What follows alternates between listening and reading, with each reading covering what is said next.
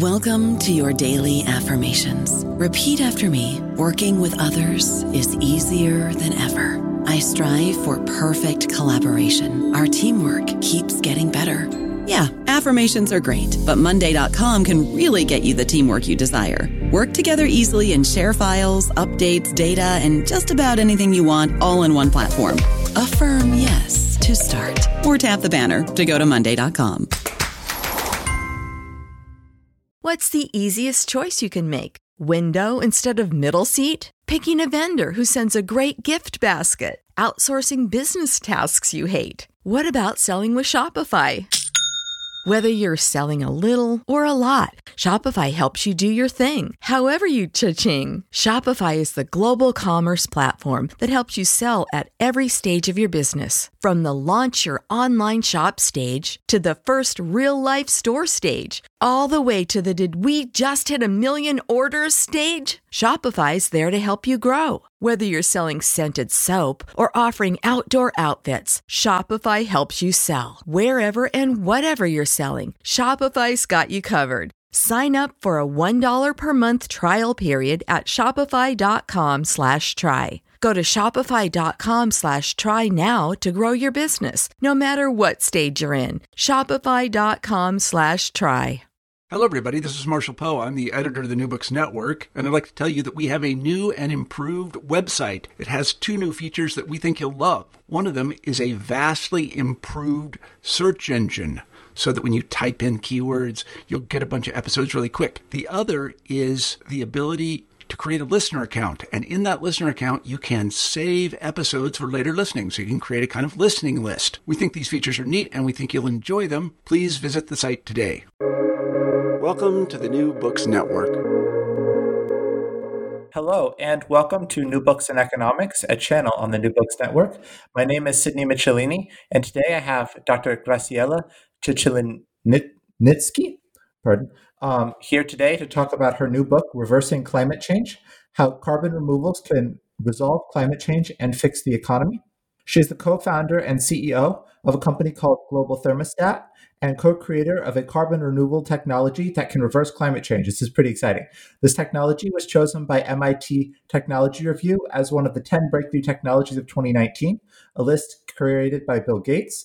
She is also a professor of economics and mathematical statistics at Columbia University and director of the Columbia Consortium for Risk Management. As a side note, she's also taught and lectured at several dozen other places. She also acted as the lead author of the the Intergovernmental Panel on Climate Change, which received the 2007 Nobel Prize for its work in deciding world policy with respect to climate change. And she worked extensively on the Kyoto Protocol, creating and designing the carbon market that became international law in 2005. She's the author of more than 300 scientific articles, and as someone working on my first, I can tell you how impressive that is, and more than 15 books, including this one. And she has also authored a book called Saving Kyoto, which won the American Library Association's 2010 Outstanding Academic Title of the Year and the American Geographical Society's Book of the Month Award in 2009. She holds 2 PhDs in mathematics and economics, and her graduate studies were at MIT and the University of California, Berkeley. Graciela, welcome to the show. If you want to start out by telling us a little bit about yourself and how you came to write this book and get interested in this, that would be lovely. Absolutely. Thank you for inviting me. I wrote this book because we are entering a completely new stage in the climate change problem, in which we are very close to a catastrophe, as everybody knows. And in fact, some catastrophes are starting to occur already. And I think everybody has heard, for example, about the wildfires in California and the very rapid and enormously volatile storms and that are occurring all over the world. And this is all attributed now to climate change. So we know it's happening now. Furthermore, since I was, as you mentioned, a lead author representing the US at the Intergovernmental Panel of Climate Change of the United Nations, I knew from 2006 that it's no longer possible to prevent the worst catastrophic effects simply by reducing emissions that are ongoing now. This is what we try to do in the Kyoto Protocol, and we had an enormous success, but only for about 25-30% of the world population. And therefore, right now, both the United States Academy of Sciences and the United Nations Intergovernmental Panel on Climate Change have produced reports saying that reducing emissions is no longer enough, that what we have to do is remove massive amount of CO2 from the atmosphere, legacy CO2, CO2 that is already there because we have overshot. We have not acted fast enough. So that led me to create Global Thermostat, the company that you mentioned, which has a world breakthrough technology that removes CO2 from the atmosphere in a cost-effective way, so it can increase economic progress and provide jobs, new jobs. But in addition, that technology is now commercially being adopted fast by some of the largest companies in the world. And we are working now with companies like ExxonMobil, Saudi Aramco, and Aqua, the Coca-Cola Company, Siemens, AME, and even Porsche and Volkswagen, Black and Veitch, and other large engineering firms in executing commercially the removal of massive CO2 that is now needed according to the National Academy of Sciences and the UN IPCC. We are executing on that with all these companies. However, what we are doing is pretty difficult, actually, as you can imagine, cleaning the atmosphere and doing it in a way that doesn't hurt the economy, on the contrary. And therefore, I found that most people don't understand what we're doing, even though it was forecasted in my first book that got all those awards, the Saving Kyoto. I realized that people didn't understand what is it that we have to do and what does it mean to remove massive amount of CO2 from the atmosphere, which is what is now accepted by the National Academy and the United Nations as well. So I decided to write a book to explain everything in an orderly fashion and to keep a record for the future and for the present of why did we create Global Thermostat? Why did I co-invent that extraordinary path-breaking technology that we mentioned? Why removal of CO2? Can this be done? And most of the questions that you ask here, Sydney, are really answered in the book. I'm happy to answer them, but I wrote that book because people were asking the same questions over and over again. So I got a clear impression that I needed to put the answers in one place about how to resolve climate change, in fact, reverse it, which is a word that was used by Forbes, referring to Global Thermostat, our company, reversing climate change and fixing the economy at the same time. That's what the book tries to do.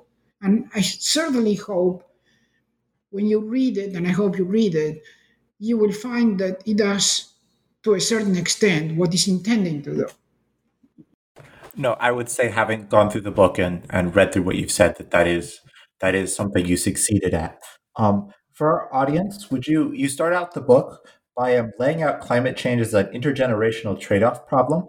Would you talk a little bit more about that for our listeners and how it is that we have in the past conceived of climate change as an intergenerational problem, to get a little technical, using discount rates and attempting to sort of like solve some sort of long-term trade-off model, and how you're proposing that we look at it as something we can't really afford not to deal with? That's right. Traditionally, climate change was viewed as a pool of war between the future and the present.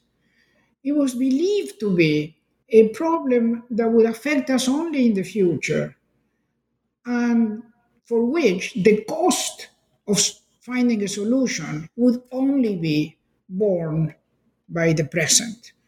So climate change was viewed as a problem where the present suffers costs and the future gets the benefit. And if you wish, that's the intergenerational trade off problem, because you have to decide whether you're going to hurt the economy today and help the survival of the future humans or not. So that's the tug of war. In intergenerational trade off, the generation number one is the present, generation number two is the future. That's why it's called intergenerational trade off. But in reality, since the book was written following Saving Kyoto and following my writing of the carbon market into the Kyoto Protocol, which is now the European Union emission trading system, the situation changed. The lines between the present and the future are now blurred.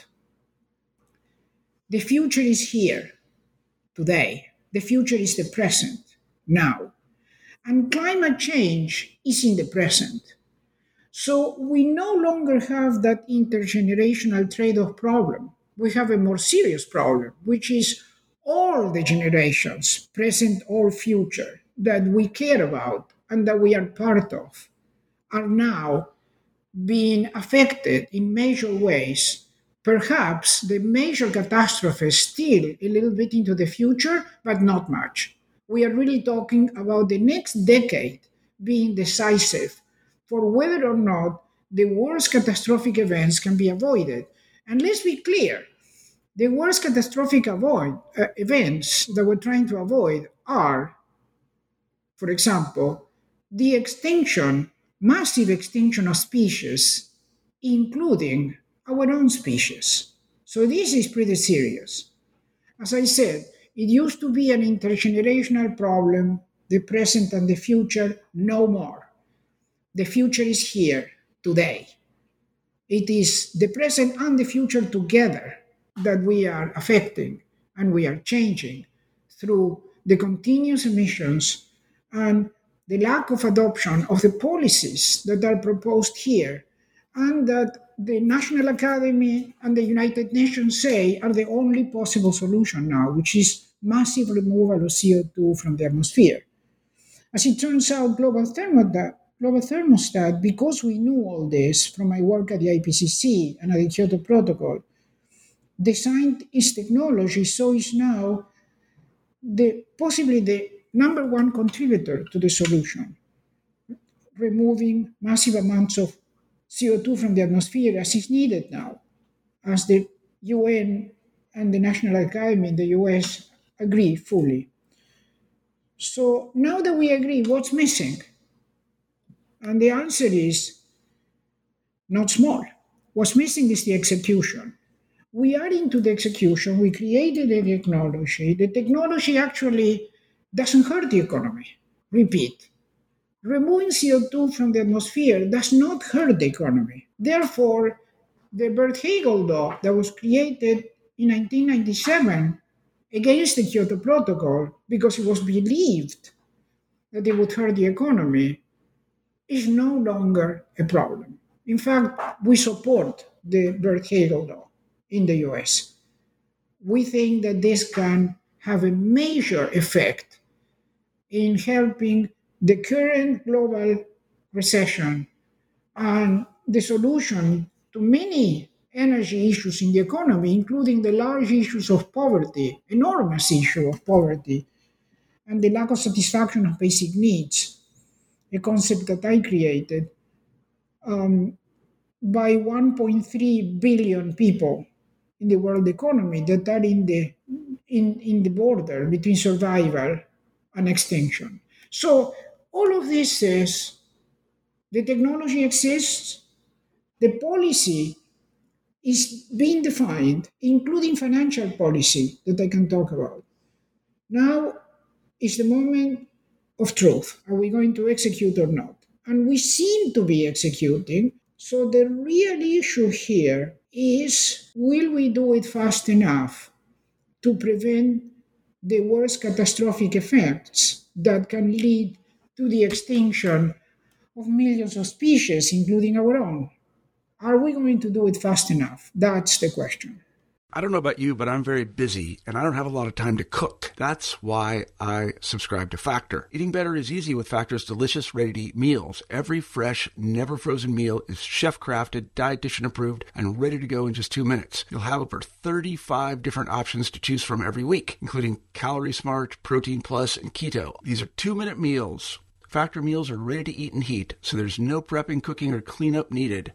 They're flexible for your schedule. Get as much or as little as you need by choosing your meals every week. Factor is the perfect solution if you're looking for fast, premium options with no cooking required. Sign up and save. We've done the math, and this is important. Factor is less expensive than takeout, and every meal is dietitian approved to be nutritious and delicious. Head to factormeals.com/NBN50 and use code NBN50 to get 50% off. That's code NBN50 at factormeals.com/NBN50 to get 50% off. That is indeed an incredibly important question. However, it is a question that has been sitting with us for some time now. Climate change did not show up yesterday, and it won't go away tomorrow, unfortunately. But would you talk about your work in some of the earlier attempts to combat climate change through the reduction of emissions, namely through the Kyoto Protocol? And then maybe if you want to mention how that fed in and led up to the Paris Climate Agreement in 2015, I really actually would like to give our audience some background because you were integral to this process yourself, of the things that we have done and where they've succeeded and where you think they've fallen short. Thank you. Well, first of all, I want to remind the audience that in the year 1992, the international community created an agreement to remove chlorofluorocarbon emissions that were destroying the ozone layer that protects us against the noxious emissions, radiation from the sun. That was the Montreal Agreement, and it succeeded.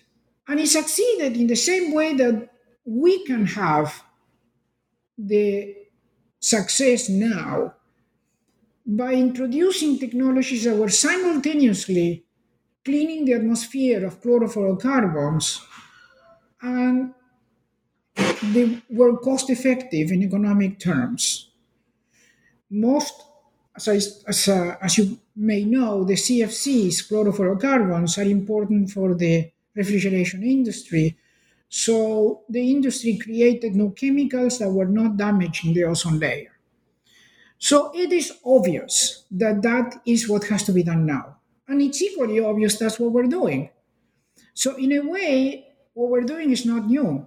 What is new is that instead of being the removal of CFCs, which is very important, extremely important, and was very successful, now we have to do something that is orders of magnitude more serious, which is the removal of CO2 from the atmosphere. And the reason is more serious is because energy is essentially the basis of economic progress for humans, has always been.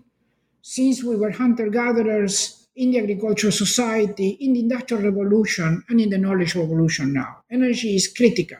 And it's critical to reduce and to redress the enormous, cruel problem of poverty that is plaguing us in the world. This extraordinarily important right now. So energy is it. Energy is mostly produced through power plants. The infrastructure in the world economy that produces power plants is about $60 trillion with T as in Tom worth, $1 trillion. And until now, over 90% of that infrastructure was burning fossil fuels, namely, it was emitting CO2. And most of the emissions of CO2 come from that source.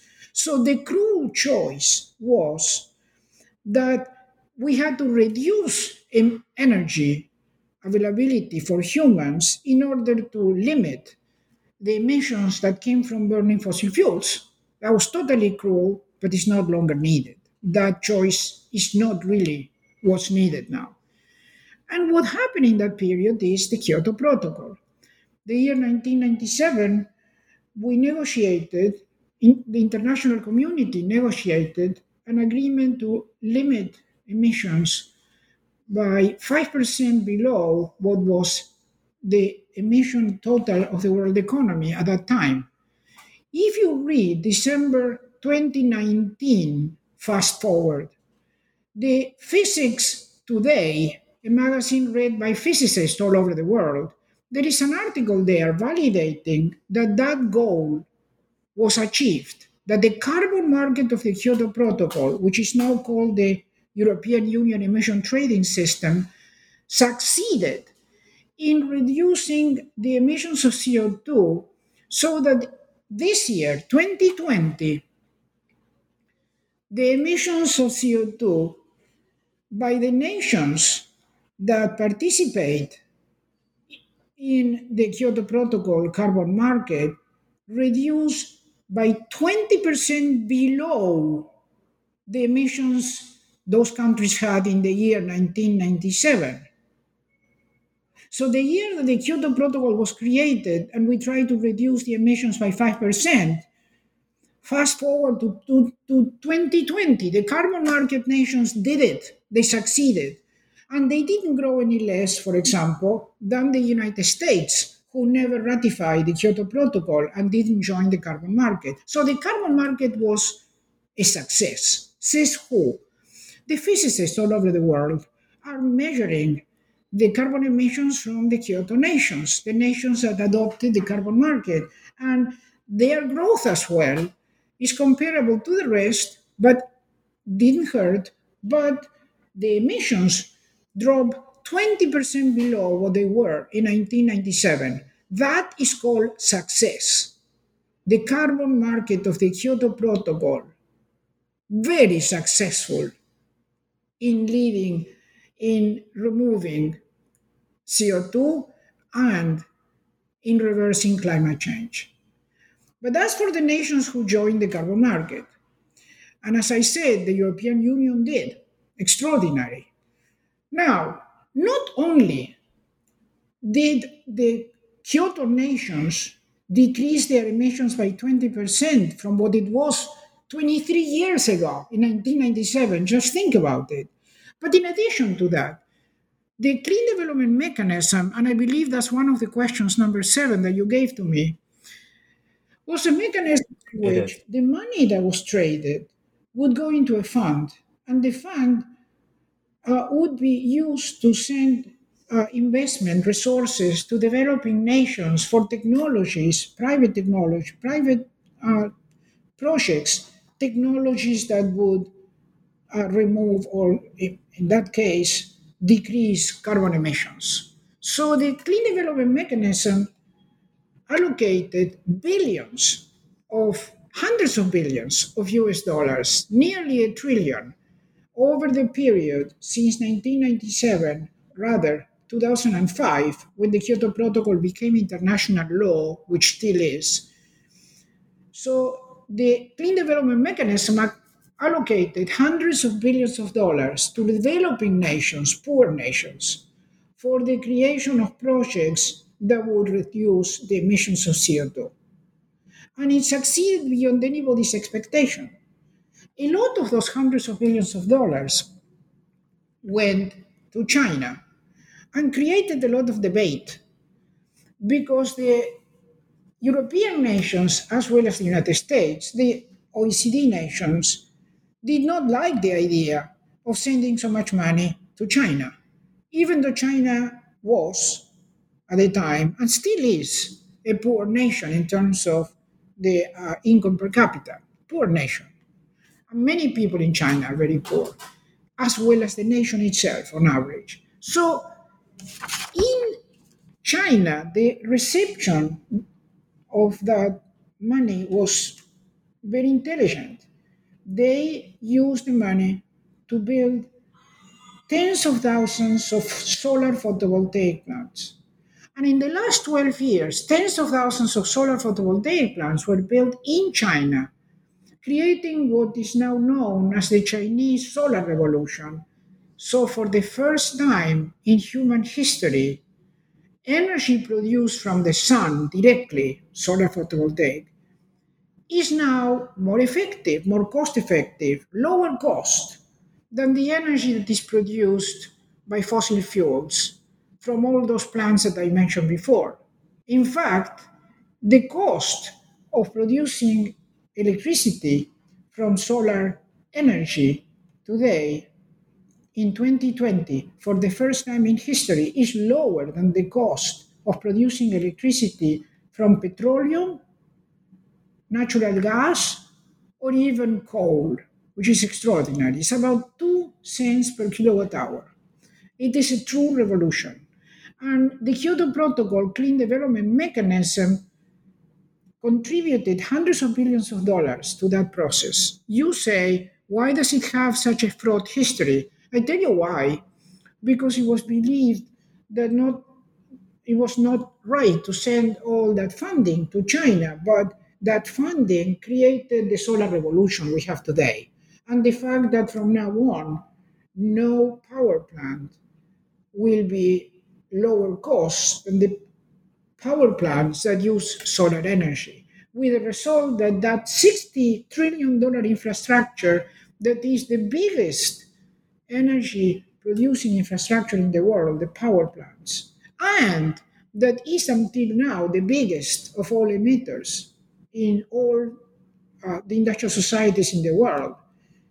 In fact, in the whole world, it's about 50% of the emission of CO2 comes from them. Not 50, but somewhere between 45 and 50%. The biggest emitters are the power plants. Until now, over 90% of those fossil fuel. In the year 2020, as we speak, no longer fossil fuel. Why? Because it's cheaper to produce electricity in 2020 from the sun due to the Chinese Revolution, which was in part created from the funding that the Clean Development Mechanism of the carbon market made available to the poor developing countries over that period. The Chinese Revolution benefited from that. And now the whole world is benefiting from the solar revolution. Yes, that infrastructure, that $60 trillion infrastructure, the power plants that are responsible for most of the climate change issue, is now going to be transformed and will cease to emit CO2. So this is happening as we speak, but it's only starting to happen. And because that infrastructure is so huge, it's about $60 trillion worth, it's going to take longer to change all those power plants that normally last 20, maybe 30 years into solar plants. We have to change the infrastructure. And that will be longer than the time we have because we need to act in the next decade, end up removing by 2030, 2040, we need to remove gigatons of CO2. By 2040, we should be removing about 40 gigatons of CO2. These are not exact numbers, obviously, but 40 gigatons means 40 billion tons of CO2 that have to be removed. That's what I mentioned is massive removal. But please understand, the Kyoto Protocol and its carbon market already succeeded in their purpose of reducing emissions through the carbon market. It happened. And if the whole world had adopted the Kyoto Protocol, which it didn't because the biggest emitter at that point, the United States, did not ratify it, we would have no climate change problem. And if the whole world will use now the solar photovoltaic energy for power plants that is completely clean, that is available in 2020 and lower cost than fossil fuels in producing electricity, the problem of climate change will go away, as of now. So what is it? It's time. The problem we have is not technology, it's not money, it's time. And this time is actually impossible to change. You can't change time. And we have to do in 1 decade or 2 decades what normally may take 4 or 5 decades. And by the time you get to the third and the fourth decade with the 450 or above, the massive catastrophic results of climate change with the North and the South Pole melting, with the oceans increasing by the end of the century by 10 meters, which means New York, where I usually live, is going to be underwater, and most cities in the world as well. Oh, it will be too late. We cannot redress that. We cannot rebuild New York City to be 10 meters higher as a whole. So the bottom line is we have a time problem. And what we need, we know we are in a good position, very hopeful, very optimistic about technology and knowing what we have to do. What do we have to do? Remove CO2. Can we do it? Yes. We have the technology.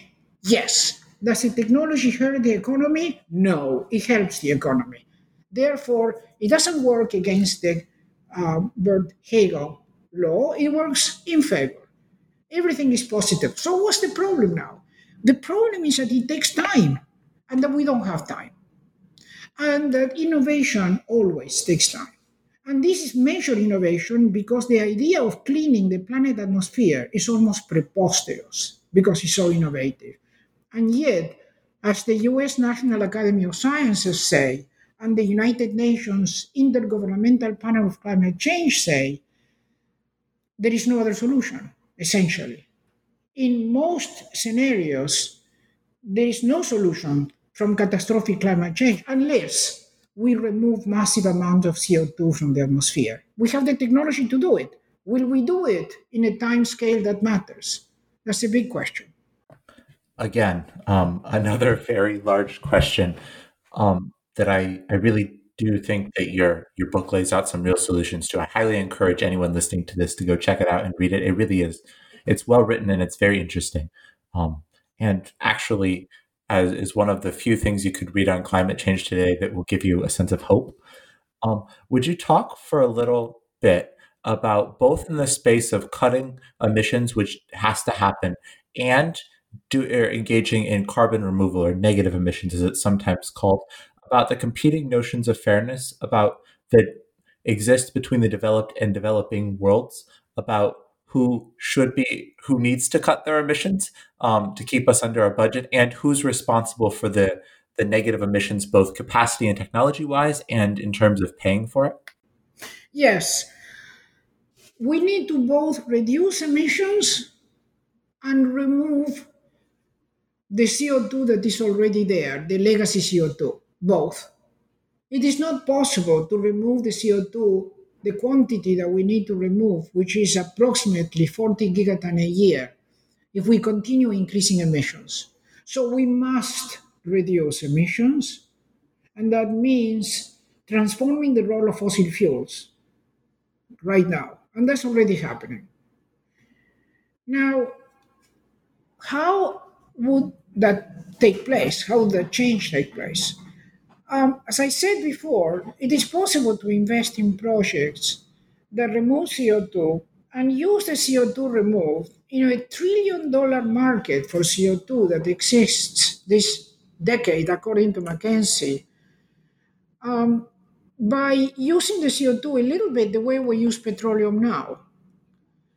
We can produce polymers with CO2, and these can be polymers that are biodegradable. We can produce fertilizers, which are biofertilizers using CO2. We can produce building materials such as cement, aggregate, and even the replacements for all metals, which are the carbon fibers.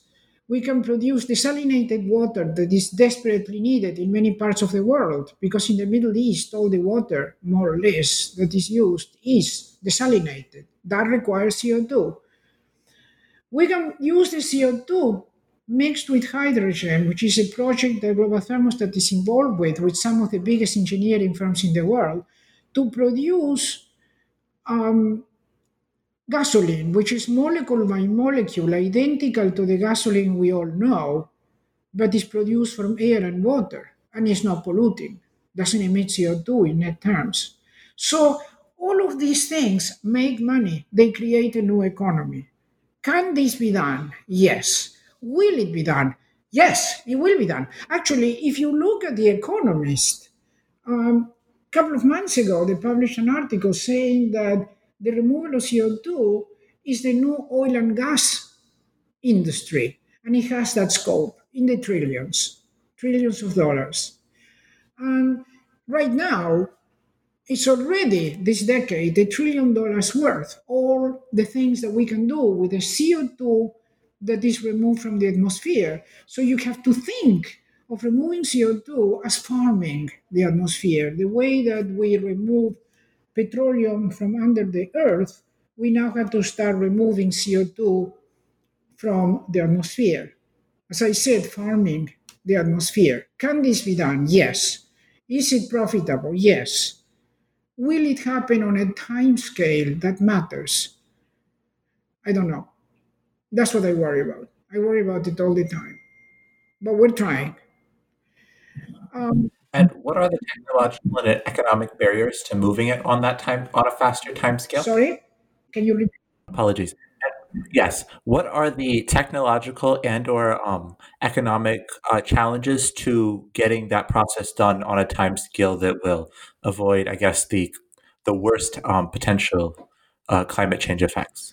The challenges are to remove 8 million tons of CO2 by 2025 every year, 8 million, and doubling that amount, the capacity, like 8 million in 2025, 16 million in 2026, 32 million, etc., doubling the capacity.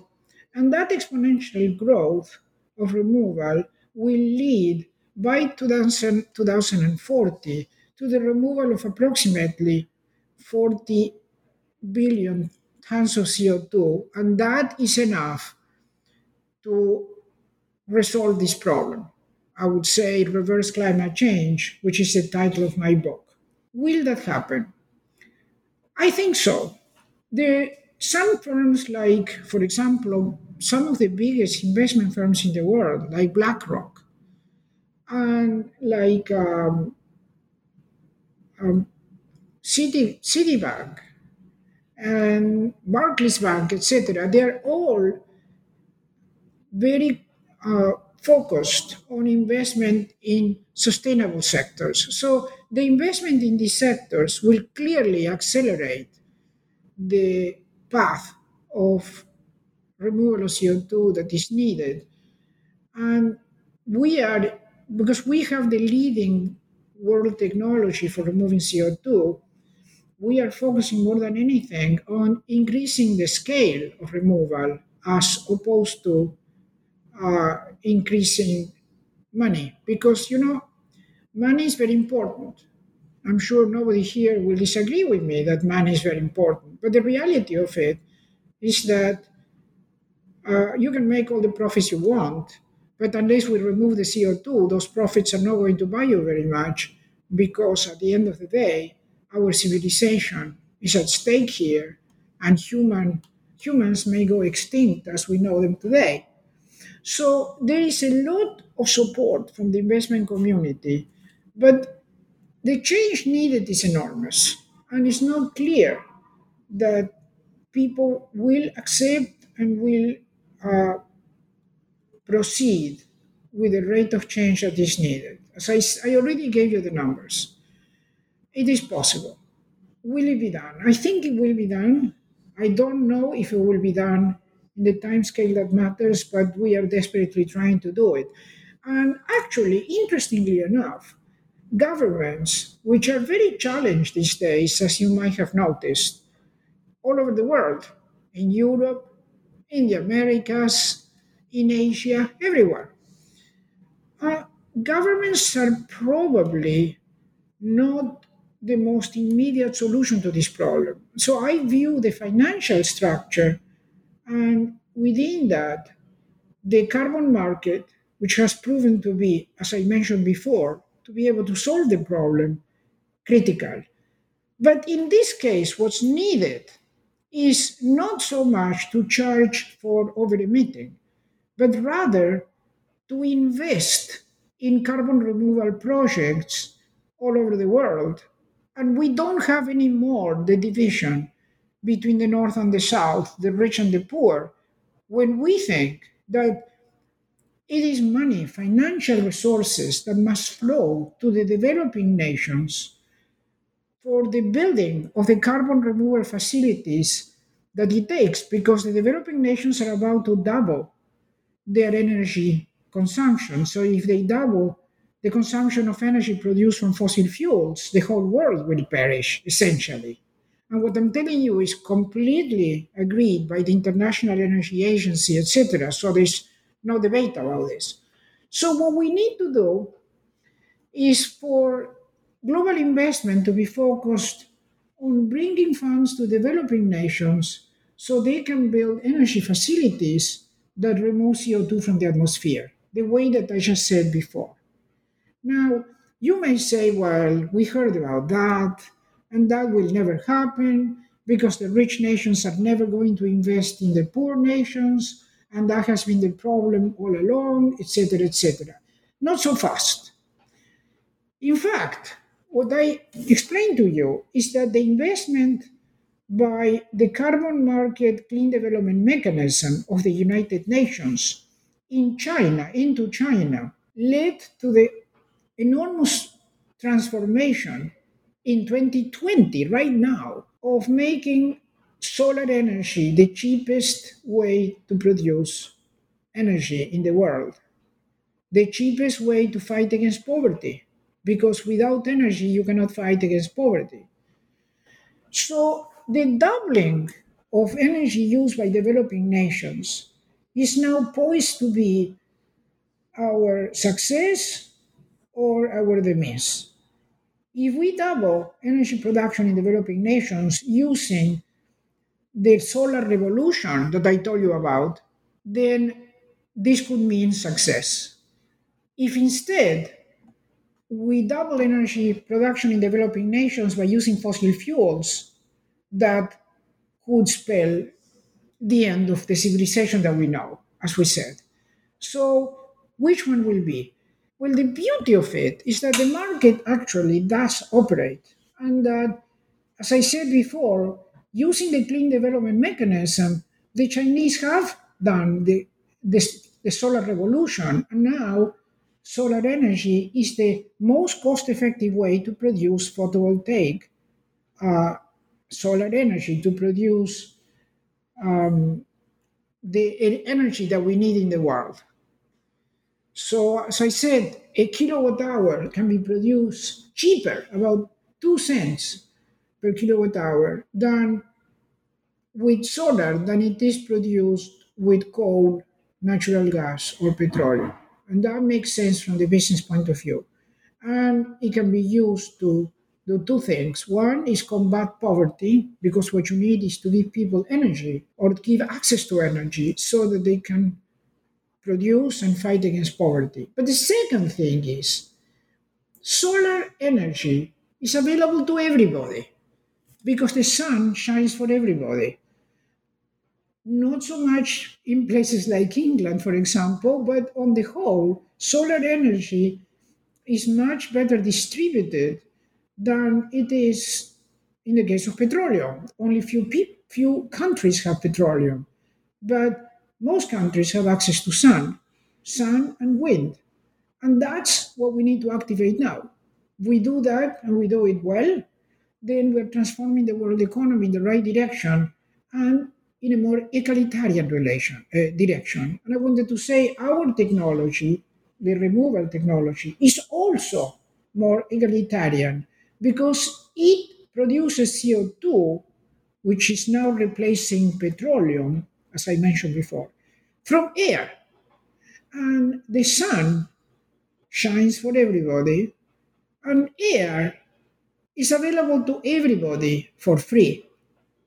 So we are finally in a stage of human development where we can make energy available to everybody just about the same way and lead therefore to a much more egalitarian society, and that will happen. So the question is how fast? Now, I am for that reason creating financial instruments that are based on all the above. And actually, I am not just creating them, but starting the process. We already have a patent pending, and we are starting the process of putting them in action in a way that will make finance available to everybody who wants to remove CO2. The same way that the solar revolution has led to financial mechanisms to make money available to everybody who wants to shift to solar photovoltaic. I think I said enough. I think I responded to all your questions, but if I haven't, let me know. No, you definitely have. I have one more question on topic, and then our closing question for the network. But the last thing, I just wanted you to tell me about where you see the technology that your firm is developing, like what you have in the pipeline that you think is going to be really exciting coming out in the next couple of years that's going to allow us to accelerate this process. You mentioned that you're working with some of the largest engineering firms in the world. I was curious if you could give our listeners a little insight into some exciting like new ways that we might be able to do carbon removal or carbon negative processes in the future. Sure. One company cannot do this. It would be folly to expect one company to resolve this global problem. So, in particular, we cannot produce enough carbon removal plants to remove 40 gigatons of CO2 per year because there is a law in technology, you can call it Wright's law with the W at the beginning, Wright's, that says that you cannot double capacity faster than every 18 to 24 months. And to reach the levels within the next decade that are needed, we need to more or less double capacity every year.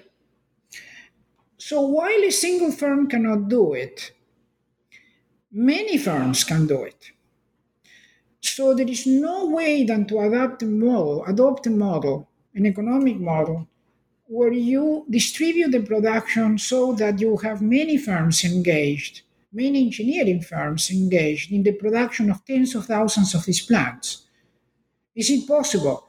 Yes, I told you what the Chinese did. In about 10 years, they decreased the cost of solar photovoltaics by 80% by building tens of thousands of solar photovoltaic plants for which they used, as I said, the financial mechanism of the Kyoto Protocol, which is called the Clean Development Mechanism, but also their own resources. So it can be done. How long? I said 10 years. Is it possible? Yes, the Chinese did it with the solar revolution, the photovoltaic revolution. Why do I say they've done it?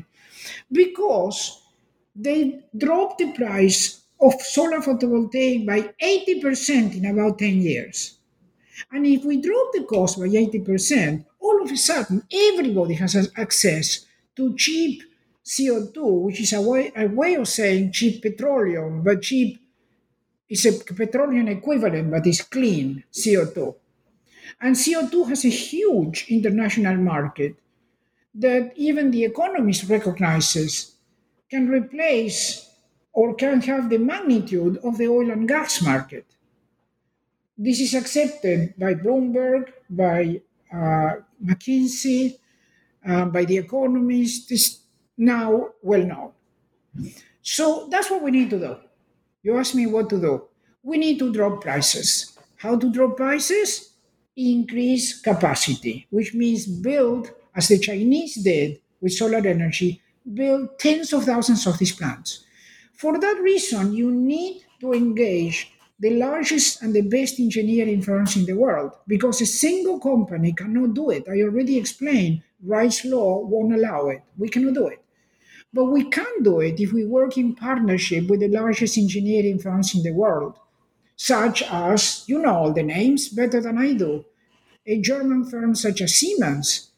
They do the best equipment building anywhere. So does Volkswagen. So does Black & Veatch in the United States or the Wood Group. And there are dozens of the top engineering firms in the world that can achieve what the Chinese did already in terms of building tens of thousands of solar photovoltaic plants and drop the cost by 80%. That's what they did. Can we do it again? Yes. And that's what we have to do. And that's why it's so critical to engage the best engineering firms in the world, the largest and the best. So that's what we're trying to do. And we're creating a consortium. I'm not going to be able to give you a lot of names, but I already gave a lot of names of firms that we are working with to try to achieve this. It is possible, and it will happen. As I said, the question is when, because the time is very tight. So I try to keep an optimistic point of view and work as hard as possible. But many days I feel that we won't succeed. And it's really tragic. And I hope I'm wrong. Traditionally on the New Books Network, we ask people as our last question what they're working on next. But honestly, this entire interview has summarized what it is that you're currently working on and seem to be dedicating all of your energies, as are all of us who are in this field, to attempting to, leave a world to our children. And I guess for me, my older self. So I want to thank you for coming on the network. I want to highly recommend that anyone listening to this go check out your book. It's called Reversing Climate Change: How Carbon Removals Can Resolve Climate Change and Fix the Economy. It's available just about anywhere that books are sold. The co-author is Peter Ball. I want to give credit to everyone who worked on it. Do you have a favorite local bookshop you'd like to shout out that you can get the book at? If you don't, that's okay. Okay. And so with that, I will let you go. Thank you very much for coming on the New Books Network. Thank you, and my best regards to each one of your listeners. I don't know which book shop we can use in your area, but I think in every bookshop you can find a copy of this book. And I look forward to hearing from you if you have interesting comments. And more importantly, to your cooperation, because this is a global enterprise. This has to be done by all of us. And we need to engage everybody in this process. So thank you very much. And I look forward to working with all of you.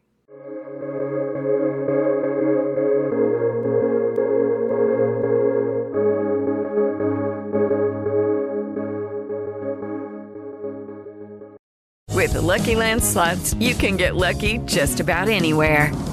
This is your captain speaking. We've got clear runway and the weather's fine, but we're just going to circle up here a while and get lucky. No, nothing like that. It's just these cash prizes add up quick. So I suggest you sit back, keep your tray table upright, and start getting lucky. Play for free at LuckyLandSlots.com. Are you feeling lucky? No purchase necessary. Void where prohibited by law. 18+ terms and conditions apply. See website for details.